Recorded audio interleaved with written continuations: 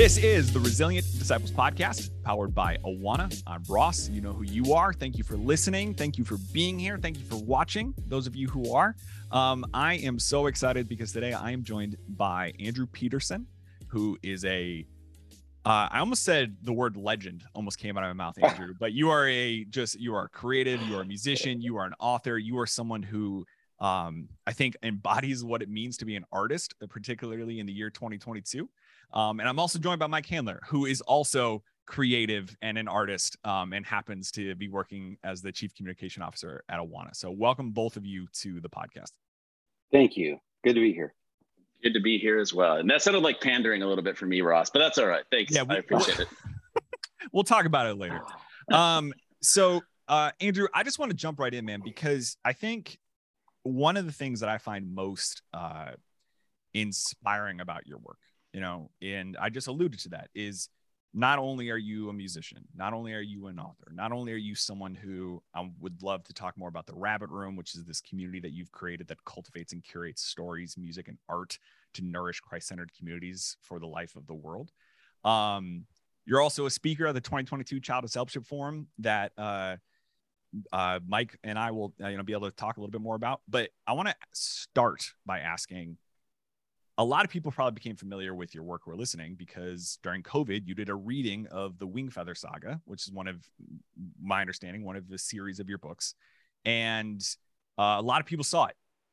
But you were someone who has been this traveling musician, and you've been all over the country, probably all over the world. And then the world stopped and you wound up being at home. And I'm just curious, what was your experience, now that COVID is in the rearview mirror for a lot of people, going from what your ministry looked like before to what your ministry had to look like during those couple of years? Yeah, that's a good question. I have to say this very carefully because the whole COVID lockdown thing was really, really tough on a lot of people. Yeah. And I know some of those people, and it was very tough.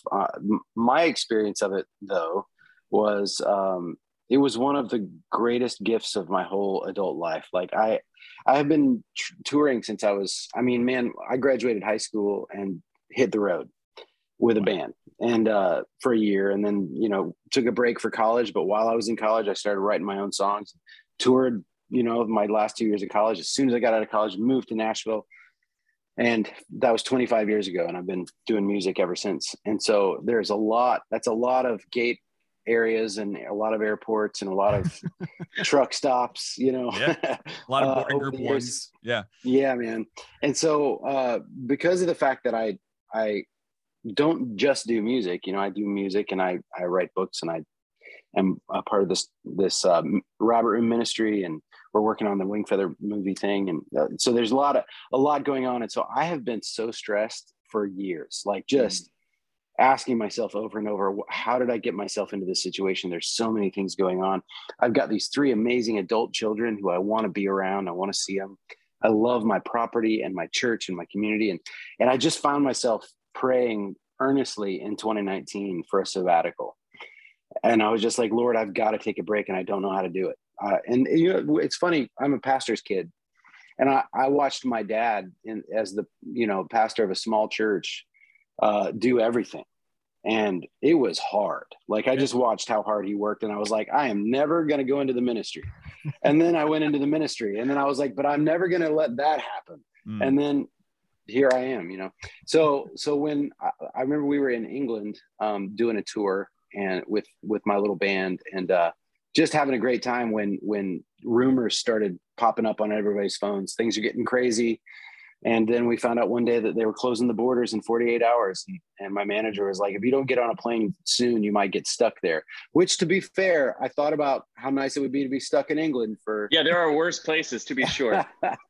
Yeah, but obviously I was like, I got to get home to my family. And we came home, and man, to have pretty much a solid year of being told you cannot do shows, you've got to stay home, was about the only way it was ever going to happen. And I think I've never been more healthy. I've never been more spiritually healthy, or I've never had such a great, easy relationship with my community and my family. I just loved it. Yeah. And so the rub is that now that things are getting back to normal, I feel like they're making up for lost time. You guys feeling that? Oh Yeah, Like totally. things feel busier than they were before. And Totally. I don't know if that's actually what's happening or if it just feels that way. But man, I'm just like, Lord, how do I recover some of the Sabbath rest that I experienced? It was like a wake up call to make me realize this is not the way we were meant to live. Yeah. This constant motion, this constant American productivity, this thing, you know? And so to be very honest with you, I'm still in a weird, like, praying a lot about it, seeking a lot of wisdom from people to figure out how to slow down. And I don't know how yet. Yeah. That's where I'm at. Yeah. You know, thanks for Andrew, sharing.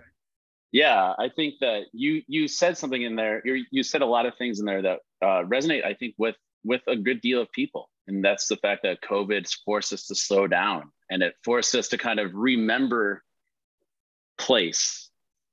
And in your writing, in your music, there is such a great understanding, I believe, that you put out there regarding place, regarding home, regarding these like sacred musings, almost, if you will. And can you talk to us about that a little bit? You mentioned even in your intro to your self intro, right? You love your home, you love your community. I know that for those who are listening, who know you or watching, you know, you talk often about your property, your trees. In fact, many of your books, your more recent books, talk about that too, right? You've got this kind of this sense of place. Can you tell us, especially as it relates to the parents who are with us, or those who work with kids, tell us about that kind of almost doctrine, if you will, of place from your point of view?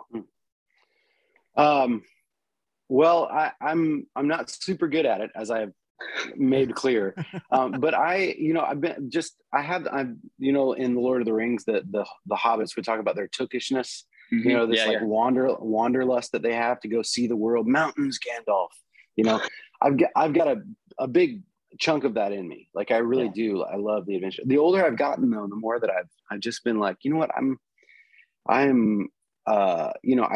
occasionally get invitations to go play somewhere really far away. I got like an invitation to play in Dubai of all places recently, which is a place that needs the gospel, you know. And I was just like, I can't do it. I got to be home. There's just like, but 20 years ago, I would have jumped at the chance, just anything for the adventure, you know.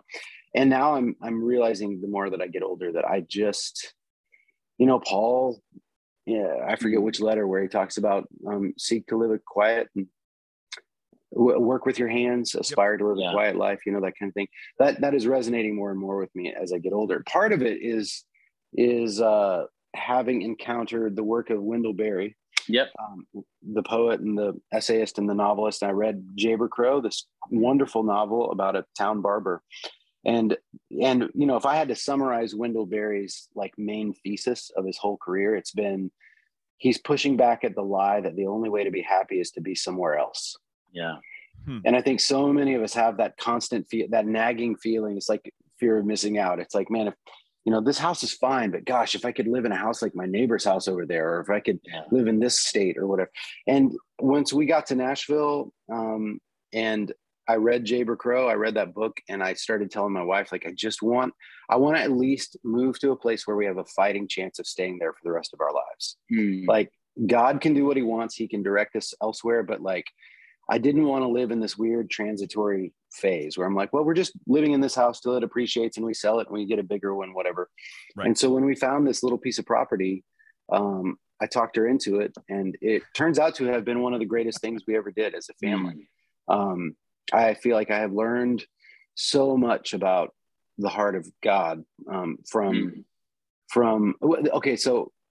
living here. There's a great poem by a poet named Jeannie Walker Murray. Jeannie Murray Walker, is that her name? Anyway, she's great. She's like a contemporary of Lucy Shaw and Madeleine L'Engle, but it's this poem about Adam and Eve, and it talks about how Adam is looking at Eve and he's kind of annoyed at the name she gave the emu or something, you know, like, and he's kind of like not quite sure that he's super pumped about this person that he's stuck with, right? And at the end, she paints this beautiful picture of how there's a lightning flashes and she comes running to him and he holds her in the storm, and he begins the long work of learning to love what he's been given. It's good. That last line, the long work of learning to love what you've been given. And man, that there is so much gospel wisdom in that. You know, Yeah. I think a lot of marriages have probably fallen apart because people sometimes don't know that hard work of learning to love what you've been given. Not, which isn't to say that, you know, there's not, marriage is incredibly complicated, but I just know that I wanted to know what that was like. And I wanted my kids to know it, you know? So we kind of raised our kids with this idea that, hey, we're going to take care of this place. We're going to pretend like this little chunk of land on the planet is a place where God has given us to steward and to do our best job of trying to build what we think the new creation is going to look like one day. It's good. And to kind of like shape this place to make it look like our best guess of where this whole story is headed. That's good. Well, homes are such a place of hospitality and belonging too, right? I mean, it's for those who, you know, no one's keeping up with Mike Handler's life, but we're moving right now. So like I'm sitting in the midst of a very kind of empty space here. And there is something to be said about what that sense of home can provide. Andrew, I'm just curious, you know, as you're, you know, have adult children now, you've probably done a lot of time reflecting. You've done a lot of probably interior work as you see your kids come into their adult lives. But, you know, growing up as a preacher's kid, seeing your dad do the hard things of ministry, there was certainly a sense of place there, you know, for those who are serving their community as pastors or whatever their role is in their local church. There's often that sense of place, maybe not as well expressed as you put it there, that God gave you this thing in order to kind of create what that new heaven, new earth experience might be like. But what is it like when people come over? This isn't a weird way that Ross and I are fishing for an invitation, but Ross makes a great blondie. So if you want that, great. Yep. but I mean, like to be able to welcome people into your place, to maybe even, you know, friends of kids that you may have had who were experiencing less than ideal parts of life or whatever it might be. Yeah. Well, Jamie and I both do you remember when you were growing up, there was like the Cool House that always had good snacks? Absolutely. And we were just like, no matter what, we're going to be the Cool House. Like, we just want to make sure that the kids always know they can bring their friends over at the drop of a hat. And Jamie is, one of her spiritual gifts is hospitality. Like, she is so good. She, like, her priorities are just always convicting me, because I'm kind of like, what's the next thing? What are we going to do? If there's a lull in conversation, I kind of get anxious, and she will sit and shoot the breeze for days. Like, she just stops what she's doing, hangs out with the kids, you know, and guys, you know, sometimes we want to be playing darts. We want to be doing something. Yeah. There's got to be some activity, right? We can't just be. Yeah. So she's always been like good at the hang, and has taught me a lot about that. So our kids have kind of inherited that from her. So like, they come and they're just like not in a hurry. They'll hang out for hours on end. One of the little accidental things that we did was we homeschooled our kids. So there was bedtimes weren't super rigid in a great way. And so we would always pray at night, like after we'd watched a movie or whatever, we would pray. And our Apple TV at the time was set up to have a slideshow of family photos, you know? And so we would say amen and look up from the prayer and see a picture of like our last year's family vacation. And the kids would be like, oh, that was fun when we did that. And they knew that if they could keep us talking, that they could stay up. And so it would be midnight sometimes, and we would still be sitting up there talking. And that was so much more important than them getting a good night's sleep, you know? Yeah. So I think that culture that Jamie has really brought into our home is something that I see happen. She always has a candle burning. In case somebody drops in, she wants the house to smell good. Little things like that, you know? Yeah. And so, yeah, we try. I mean, we prayed when we moved to this place. There's a gravel driveway, you know, to get up here.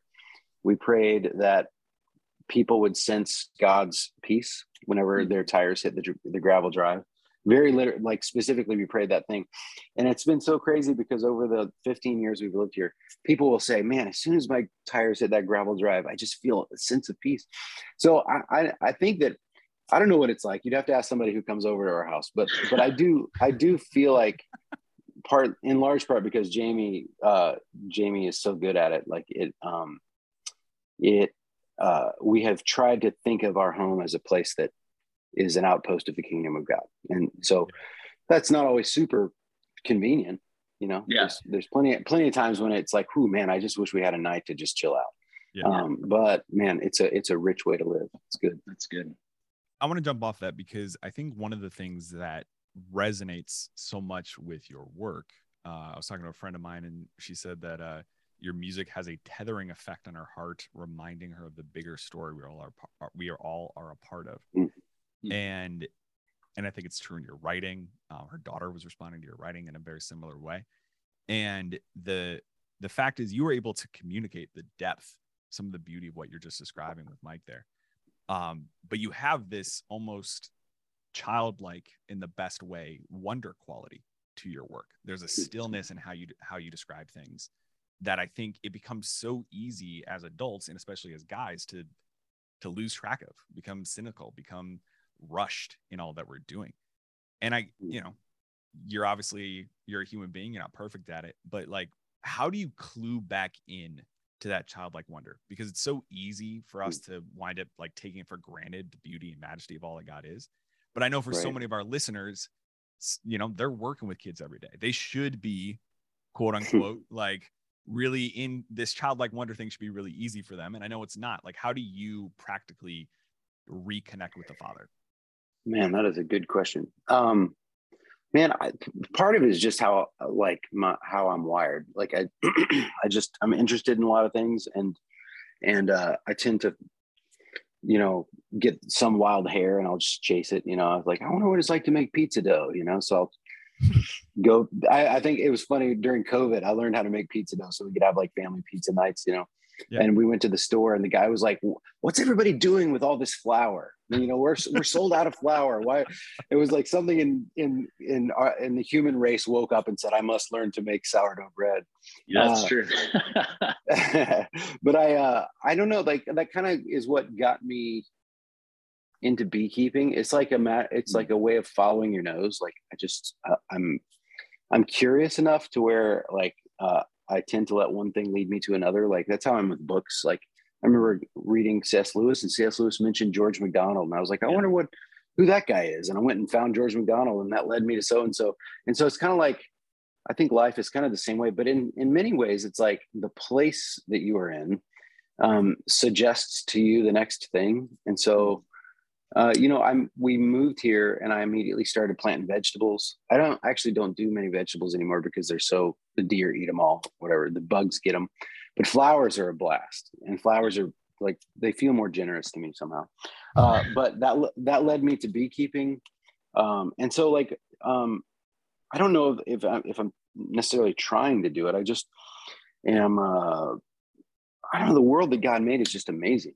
And I was just telling my friend, my buddy on the road last night on the way home from the show, the moon was full last night. I don't know if you guys saw it. It was beautiful.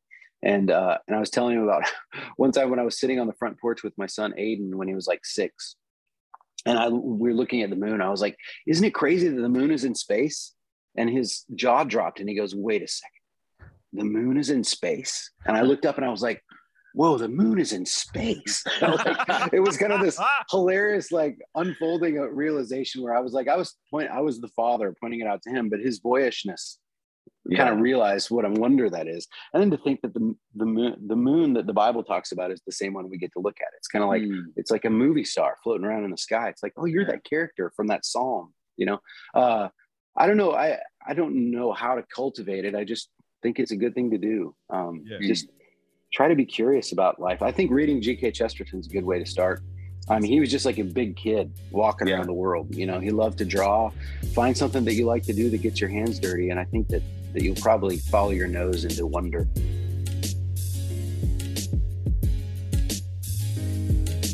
Thanks for listening. We'll be right back.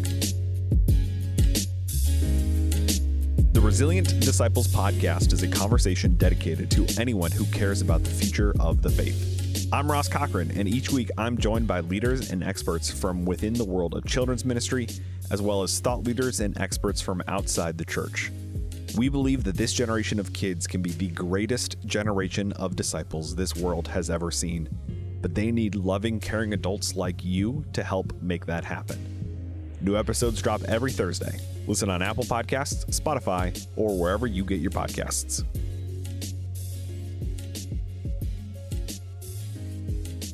It is such a temptation sometimes to put all that stuff behind, right? In the almost in a Peter Pan type of way, like growing up, leaving the nursery, if you will. But how have you done that even with your own kids? If we could ask, Andrew, the dad, how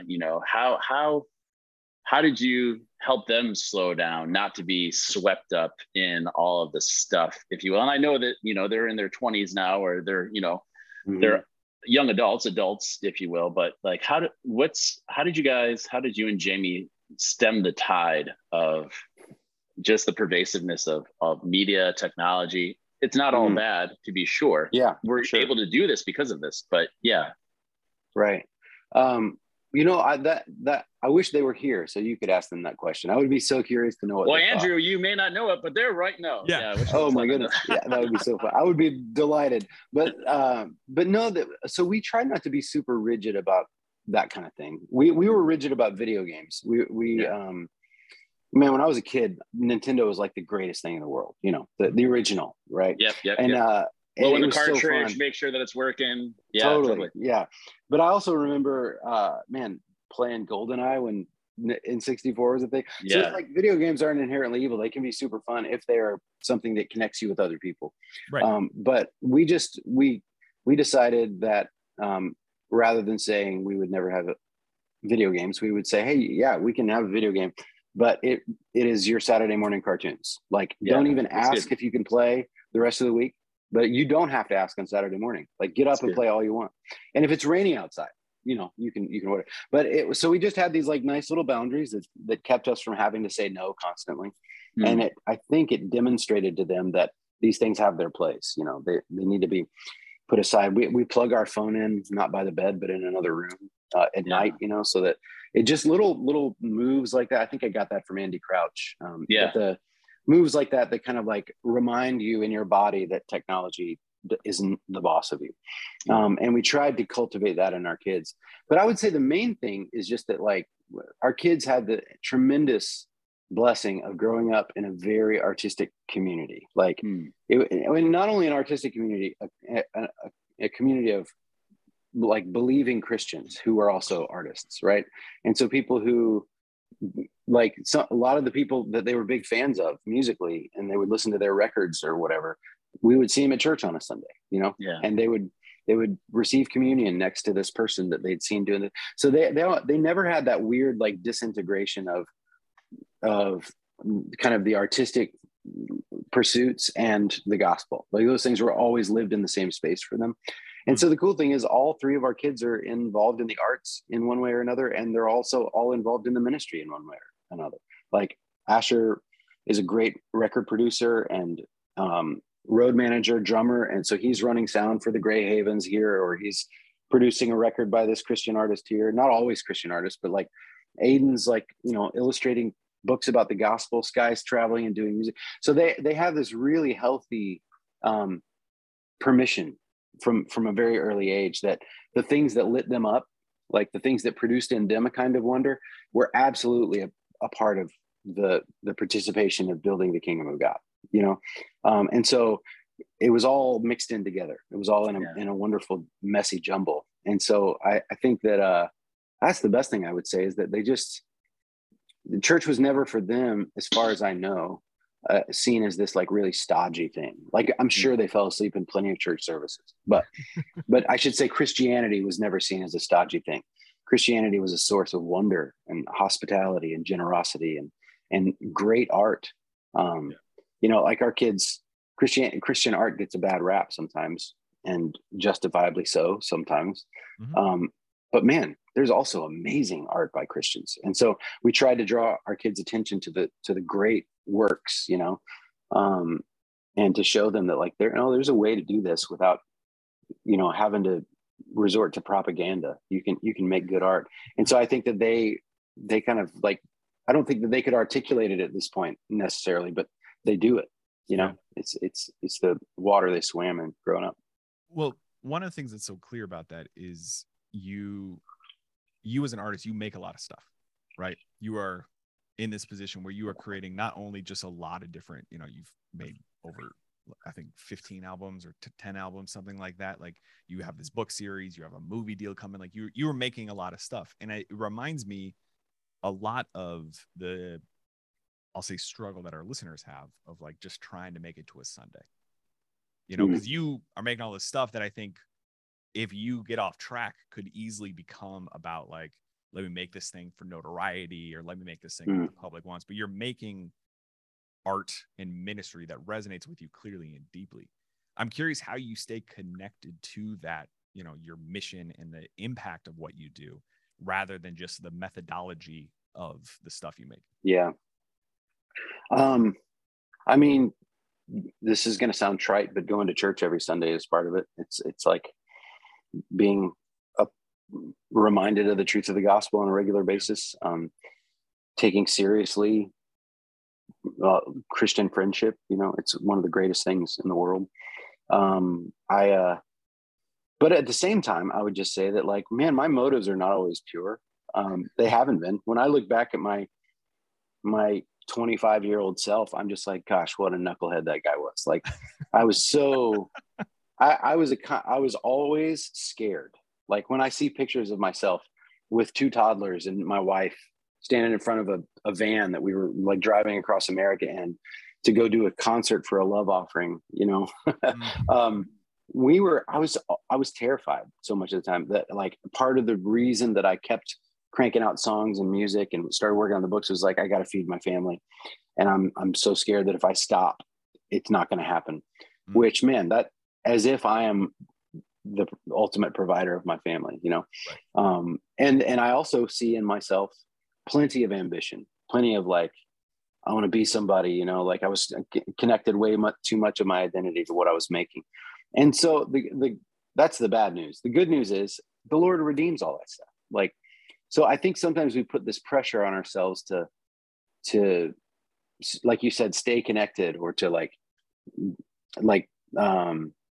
Christian practices are a good thing. Discipleship is a good thing, all that. But like, ultimately, you're never going to have perfect motives. You're never going to get this right. You are a sinner. Right. And thank goodness God isn't waiting around for us to do it perfectly for him to inhabit the work that we're doing. Like somebody last night at this Q&A I was a part of was like asking about what we do with the fact that some of the greatest works of art by people like Mozart were made by people who were such scoundrels. And I was kind of like, that's true, but man, I'm a scoundrel. You're a scoundrel. Thank God. Like, just because you're a Christian doesn't mean you got it all in line. So like, I mean, God has never once stopped speaking through broken people and people whose motives are wrong. And so a lot of times I think we can get kind of hung up on that so much that we talk ourselves out of doing the thing, And for example, I think I had this in one of my books, like straight in front of me, my neighbor lives on the hill, and he's got this swath of grass that he has to mow all the time. And I knew that they had a funeral. They were having a reception for a funeral at their house. And I noticed that his grass wasn't mowed. And I was like, man, I should just go mow his grass today. And I was like, oh man, but I would be doing that to make him think that I was like this great guy. And after like, deliberating for like 5 minutes, I realized that I had almost talked myself out of doing a kind thing for my neighbor because I was wanting my motives to be pure.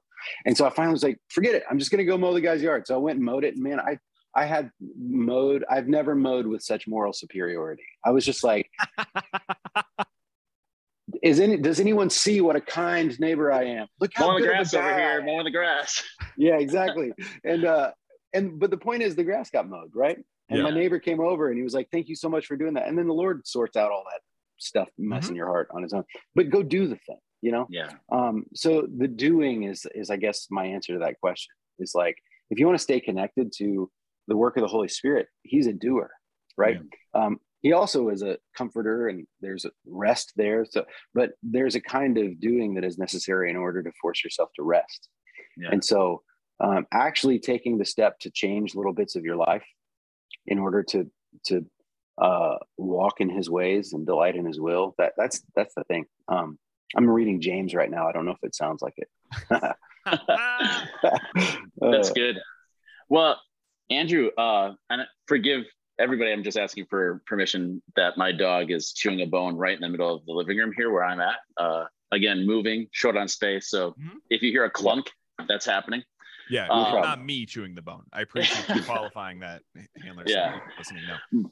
But you mentioned Lewis, you mentioned McDonald, you mentioned Chesterton, amazing authors. You yourself, and Wendell Berry, of course, you yourself were moved or were led to through the Spirit to write, young adult fiction. Tell us what brought on the desire and the discipline, because you could have a great idea, but you, as well as anybody else knows, to follow up that great idea with actually getting it done.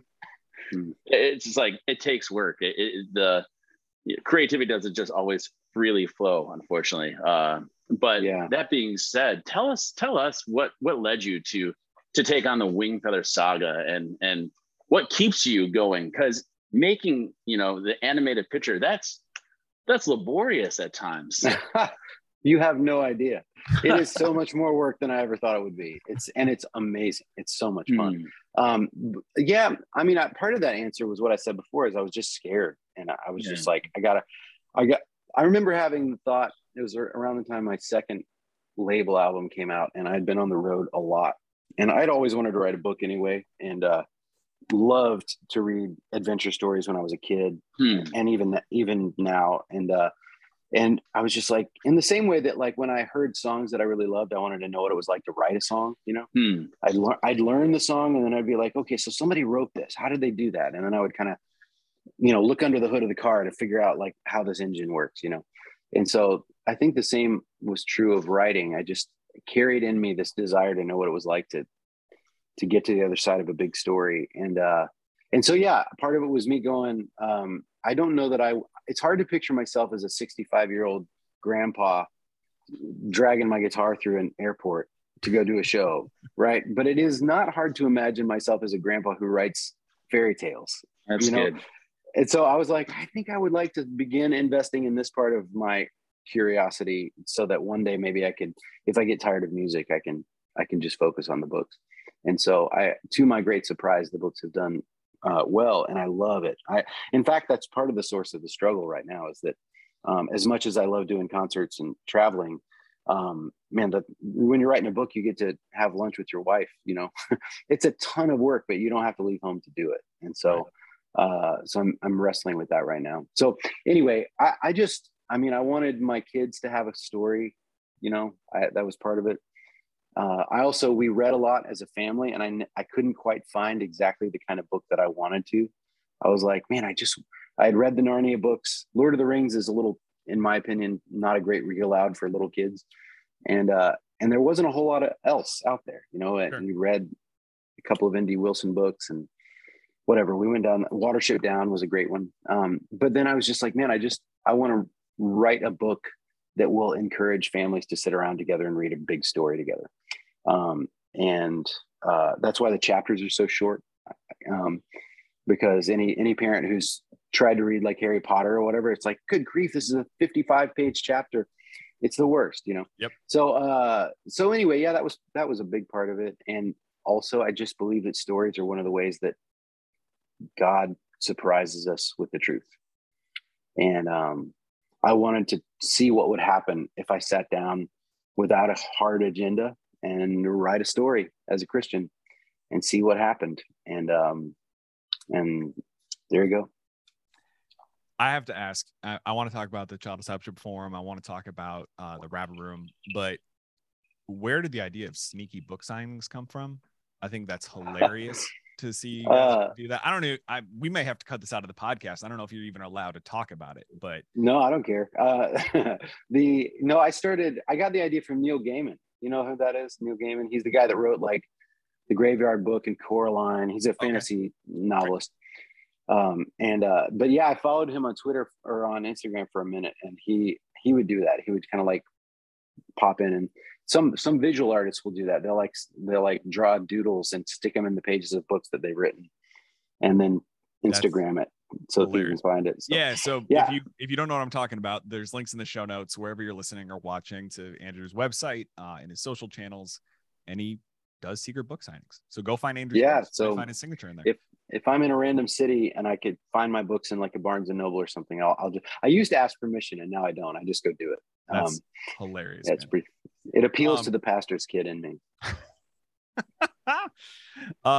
So I want to ask about the Rabbit Room, because one of the things that I think is really compelling about what you're doing with the Rabbit Room is it mirrors a lot of the conversations happening with Child Discipleship Forum. So at the CDF, people are going to be able to experience belonging, right? Belonging with other leaders who are committed to the mission of child discipleship, like you are, and are trying to figure out what that looks like in the year 2022. And I would imagine one of the driving factors behind the creation of the Rabbit Room was simply to create that community kind of feel. Or is that a fair summation? I think that's fair. Yeah. You know, there's this famous C.S. Lewis quote where he talks about how friendship is born in that moment when one person says to another, "Oh, you too, I thought I was the only one." Right. And I think that the people who make up the constituency of like the Rabbit Room members, who kind of, they keep the gas in the engine. It's people who just carried around in them this like maybe secret loneliness, this feeling that, you know, they couldn't find anybody else who loved stories the way that they did, or movies, or poetry, or felt like there wasn't anybody in their immediate community where they could really talk about some of these ideas, the way that God uses stories. And so that was how it started. And that was 16 years ago, and it's grown into this beautiful thing where we have a conference every year. We've published like 40 books at this point, and we keep scanning the horizon for people who are doing the kind of work that we love, right? Like when people say they don't like Christian books, I just want to be like, oh, you're just reading the wrong kind of Christian books. Like there are great Christian books, right? Or they don't like Christian music. I'm like, oh, have I got music for you? Because man, there's so many people kind of like in between the cracks. You know, there's an author that I love who calls them borderlanders. This idea that there are people who, you know, they're never going to be huge over here. They're too Christian for the mainstream. They're too not CCM enough for the Christian world. And so the Rabbit Room, kind of one of the things that we do is to try to draw attention to good and beautiful and excellent work that's often overlooked. Yeah. And we have noticed that a byproduct of that kind of activity is community, that people tend to gather around good work. And it's just been a source of friendship and solidarity, and a lot of wonderful things have been put into the world because of this amazing ministry. It really has. And I would highly encourage people to check out the show notes, Andrew's website. You can learn more about the Rabbit Room. Also, you're on the Resurrection Letters tour now. The God of the Garden is out now. Like, I want to sort of wrap things up where we started, which is you are someone who has created, to use a business term, like a very diverse creative portfolio. And I find that so compelling because I think people who try to do that often experience mission drift. You often wind up sort of experiencing like, oh, actually, this isn't quite as true to who I am as a creator or true to the ministry. And despite the diversity of the platforms you use, it all clearly stems back to some of the stuff Mike was talking about earlier, and your connection to place, your connection to God through that. The last thing I want to ask specifically is, you are a faculty member of the Child Discipleship Forum. I'm really excited for people who are still listening, who have, are still listening to the podcast, right? You guys are some of our most avid fans, and I appreciate it. But why is the conversation for child discipleship so critical for you right now in the ministry, in the work that you do? You are someone who speaks at a lot of conferences, you play a lot of venues, and you're coming to the CDF. And that clearly matters to you. And how would you articulate why? Well, it's funny. Just yesterday, I was speaking at a conference, the Summit Ministries. I don't know if you know Summit. And I was speaking, and it was a bunch of high school kids. And somebody asked me if I was intimidated by high schoolers. And I used to be like super intimidated by young people. Old people were easier for me. But now it's kind of changed. I get kind of excited about it because one of the things that I realize is that, this lecture I'm about to give might be the first time that some of these kids have ever heard this amazing idea that I got from C.S. Lewis, right? Like so many of us, when you talk to grown-ups, you can see people nodding because, they've read those books, they've read the quotes, they kind of know, they've heard the sermon. And man, to be in a room full of people who haven't yet heard anybody articulate the gospel in exactly this way is really exciting to me. You know, I used to be nervous about it, but you know, there's a quote in Adorning the Dark that I got from George MacDonald, where he suggests this beautiful idea that God has this secret chamber in his heart that is reserved for each of us, that there's an Andrew chamber in the heart of God where nobody else gets to come. It's just me. Right. Mm-hmm. And so I have this unique relationship with God. And I think that's true. It's like, I have a unique relationship with each of my kids, even though I love them each exactly as much. And so MacDonald says, you know, this is what we were called to. We're here to make known the secret things of the Father. Yeah. So all I have to do is go and tell them about what my relationship with Jesus is like. And there will be something in there that they've probably never heard from anybody else. And I think that's so exciting. Well, we do too. Andrew, thank you so much for the time, man. Can't wait to shake your hand and meet you in September, whether you're joining us online or in person. Really, really grateful for the time, for your ministry. And thanks so much just for hanging out, dude. It was really nice. Yeah, man. Great to talk to you guys. Thank you so much.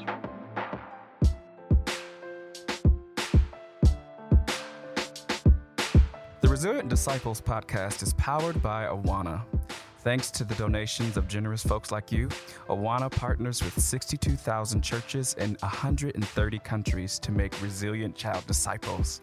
When you give to Awana, you are investing in lasting faith. Young people who will engage the culture with the gospel and fearlessly lead the church into the future. To make a donation to this mission, go to awana.org/donate.